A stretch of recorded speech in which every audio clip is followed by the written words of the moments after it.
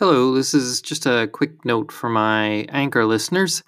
The podcast you're about to listen to on Boethius's Consolation of Philosophy is a new series I'm starting that will be hosted exclusively on my Locals community page. If you are interested in hearing the rest of the podcast series for Boethius's Consolation of Philosophy, you can find it over there. I will leave a link in the description, and thank you very much.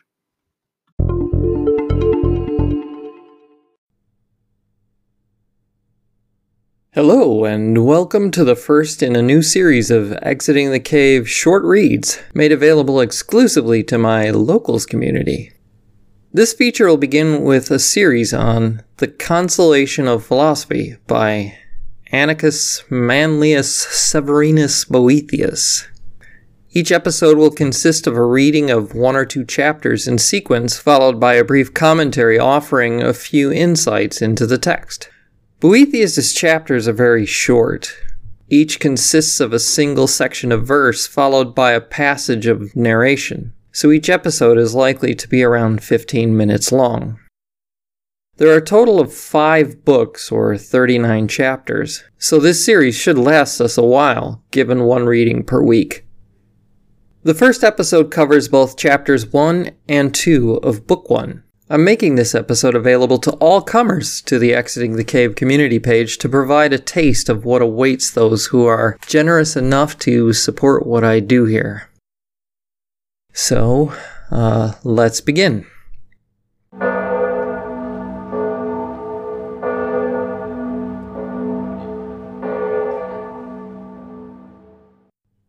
The commentary for this episode will come before the reading because I need to set the context for you. To start with, let's talk about the translation.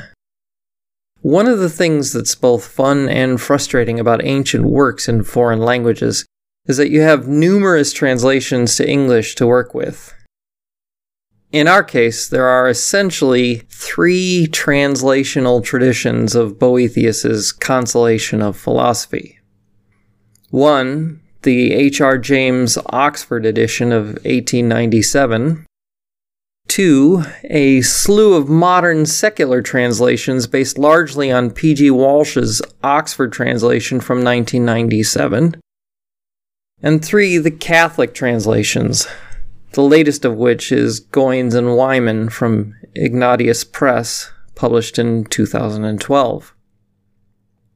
I've decided to go with the H.R. James translation for 3 big reasons. 1, it nicely threads the needle between heavy-handed secularization found in the post-1997 editions and the heavy-handed Catholicization found in the Ignatius edition. James's translation is not easy to read and takes a bit of deciphering on the reader's part, but I think it does the best job of treating the material with subtlety and grace. James feels no need to denature the religion out of the text, but he also doesn't feel the need to turn Boethius into a vehicle for apologetics and evangelization, which I think gets closest to the frame of mind of Boethius himself. 2, the 19th century really knew how to do poetry. All of these other editions are either sickly or stale in their translation of the verse. That's sad. Some modern editions don't even render the verse as verse. They cast it all as prose text, which makes no sense at all. One of the central points of this work is the rhythmic movement from truth to beauty and back again, as a kind of meta-contemplation. Nobody today seems to get that. And third, following on from my second point, the H.R. James translation is the one that does the best job of melding the poetic and the apologetic into a single flowing, coherent narrative work of art, which is primarily what this work is.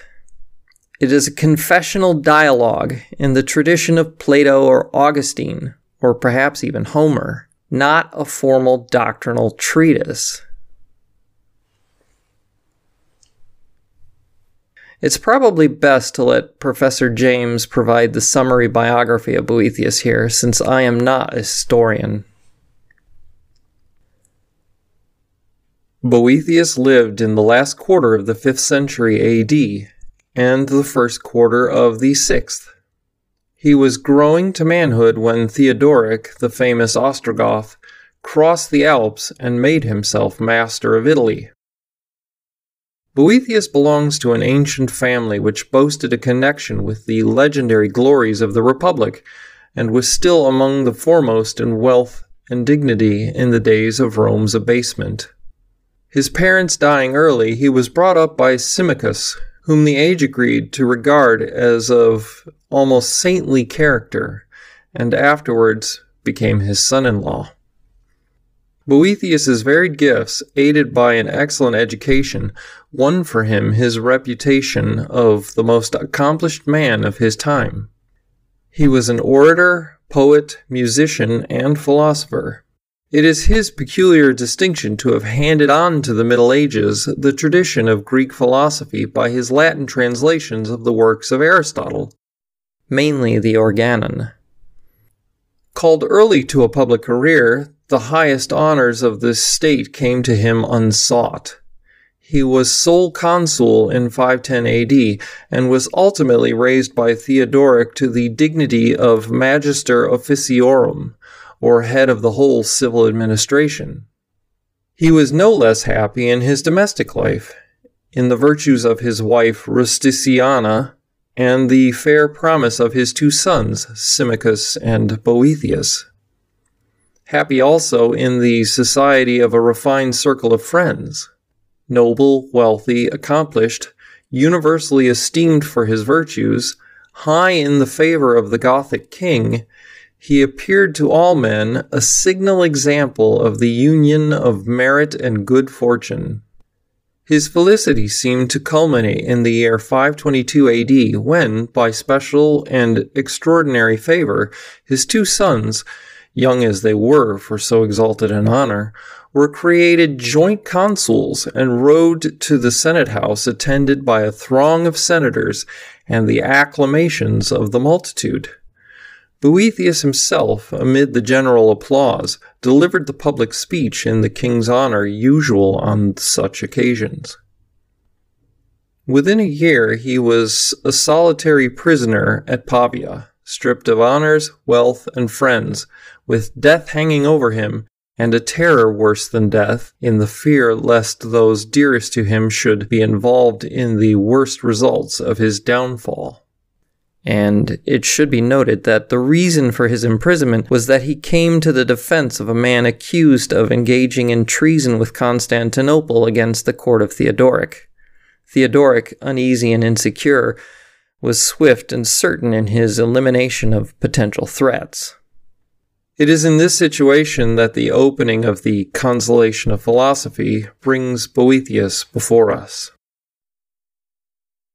So Boethius himself was a scholar and translator of the works of Aristotle, and had he survived his famous run-in with Theodoric, would probably have translated what he had available of Plato as well.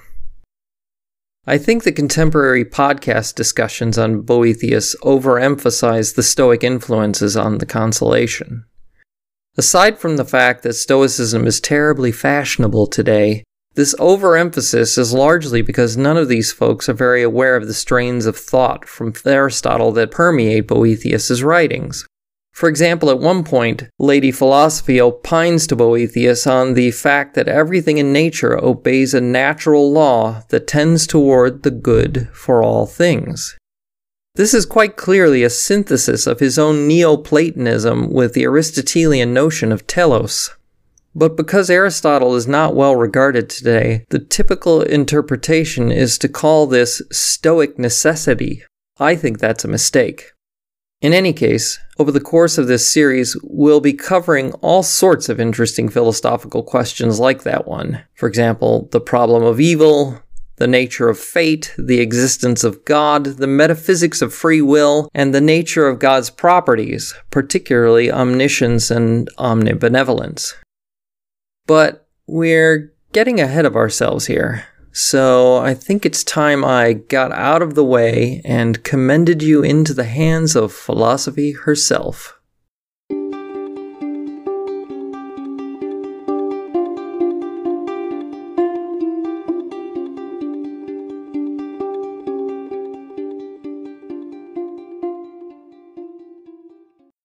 Who wrought my studious numbers smoothly once in happier days, now perforce in tears and sadness learn a mournful strain to raise.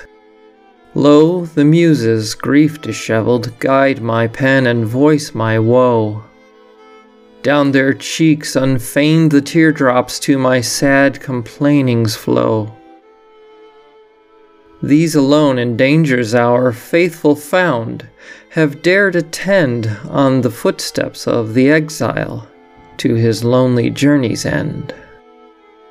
These that were the pride and pleasure of my youth and high estate still remain the only solace of the old man's mournful fate. Old? Ah yes, swift ere I knew it, by these sorrows on me pressed, age hath come. Lo, grief hath bid me wear the garb that fits her best. O'er my head untimely sprinkled these white hairs my woes proclaim, and the skin hangs loose and shriveled on this sorrow-shrunken frame. Blessed is death that intervenes not in the sweet, sweet years of peace, but unto the broken-hearted, when they call him, brings release. Yet death passes by the wretched, shuts his ear and slumbers deep, will not heed the cry of anguish, will not close the eyes that weep. For while yet inconstant fortune poured her gifts and all was bright, death's dark hour had all but whelmed me in the gloom of endless night. Now, because misfortune's shadow hath o'erclouded that false face, cruel life still halts and lingers, though I loathe his weary race. Friends, why did ye once so lightly vaunt me happy among men? Surely he who so hath fallen was not firmly founded then. While I was thus mutely pondering within myself and recorded my sorrowful complainings with my pen, it seemed to me that there appeared above my head a woman of countenance exceeding venerable. Her eyes were bright as fire, and of a more than human keenness. Her complexion was lively, her vigor showed no trace of enfeeblement, and yet her years were right full, and she plainly seemed not of our age and time. Her stature was difficult to judge. At one moment it exceeded not the common height, and another her forehead seemed to strike the sky. And whenever she raised her head higher, she began to pierce within the very heavens and to baffle the eyes of them that looked upon her. Her garments were of an imperishable fabric, wrought with the finest threads and of the most delicate workmanship, and these, as her own lips afterwards assured me, she had herself woven with her own hands. The beauty of this vesture had been somewhat tarnished by age and neglect, and wore that dingy look which marble contracts from exposure.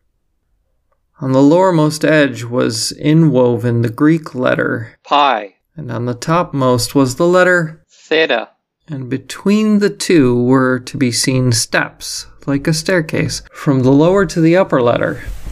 This robe, moreover, had been torn by the hands of violent persons, who had each snatched away what he could clutch. Her right hand held a notebook, in her left she bore a staff, and when she saw the muses of poesy standing by my bedside, dictating the words of my lamentations, she moved a while to wrath, and her eyes flashed sternly. "Who," said she, has allowed yon play-acting wantons to approach this sick man, these who, so far from giving medicine to heal this malady, even feed it with sweet poison. These it is who kill the rich crop of reason with the barren thorns of passion, who accustom men's minds to disease instead of setting them free. Now, were it some common man whom your allurements were seducing, as is usually your way, I should be less indignant. On such a one I should not have spent my pains for naught. But this is one nurtured in the Eleatic and academic philosophies. Nay, get ye gone, ye sirens, whose sweetness lasteth not. Leave him for my muses to tend and heal. At these words of upbraiding, the whole band, in deepened sadness, with downcast eyes and blushes that confessed their shame, dolefully left the chamber. But I, because my sight was dimmed with much weeping, and I could not tell who was this woman of authority so commanding, I was dumbfounded, and with my gaze fastened on the earth, continued silently to await what she might do next. Then she drew near me, and sat on the edge of my couch, and, looking into my face, all heavy with grief and fixed in sadness on the ground, she bewailed in these words the disorder of my mind. Alas, in what abyss his mind is plunged, how wildly tossed! Still toward the outer night she sinks, her true light lost. As oft as lashed tumultuously by earth-born blasts, care's waves rise high. Yet once he ranged the open heavens, the sun's bright pathway tracked, watched how the cold moon waxed and waned, nor rested till there lacked to his wide ken no star that steers amid the maze of circling spheres. The causes why the blusterous winds vex ocean's tranquil face, whose hand doth turn the stable globe, or why his even race from out the ruddy east the sun unto the western waves doth run. What is it tempers cunningly the placid hours of spring, so that its blossom with the rose for earth's engarlanding, who loads the year's maturer prime with clustered grapes in autumn time?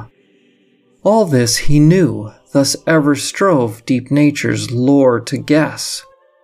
Now, reft of reason's light, he lies and bonds his neck oppress, while by the heavy load constrained, his eyes to this dull earth are chained. But the time, said she, calls rather for healing than for lamentation. Then, with her eyes bent full upon me, Art thou that man, she cries, who, erstwhile fed with the milk and reared upon the nourishment which is mine to give, had grown up to the full vigor of a manly spirit? And yet I had bestowed such armor on thee as would have proved an invincible defense, hadst thou not first cast it away. Dost thou know me? Why art thou silent? Is it shame or amazement that hath struck thee dumb? Would it were shame, but, as I see, a stupor hath seized upon thee. Then, when she saw me not only answering nothing, but mute and utterly incapable of speech, she gently touched my breast with her hand and said, There is no danger. These are the symptoms of lethargy, the usual sickness of deluded minds. For a while he has forgotten himself. He will easily recover his memory if only he first recognizes me. And that he may do so, let me now wipe his eyes that are clouded with a mist of mortal things. Thereat, with a fold of her robe, she dried my eyes, all swimming with tears.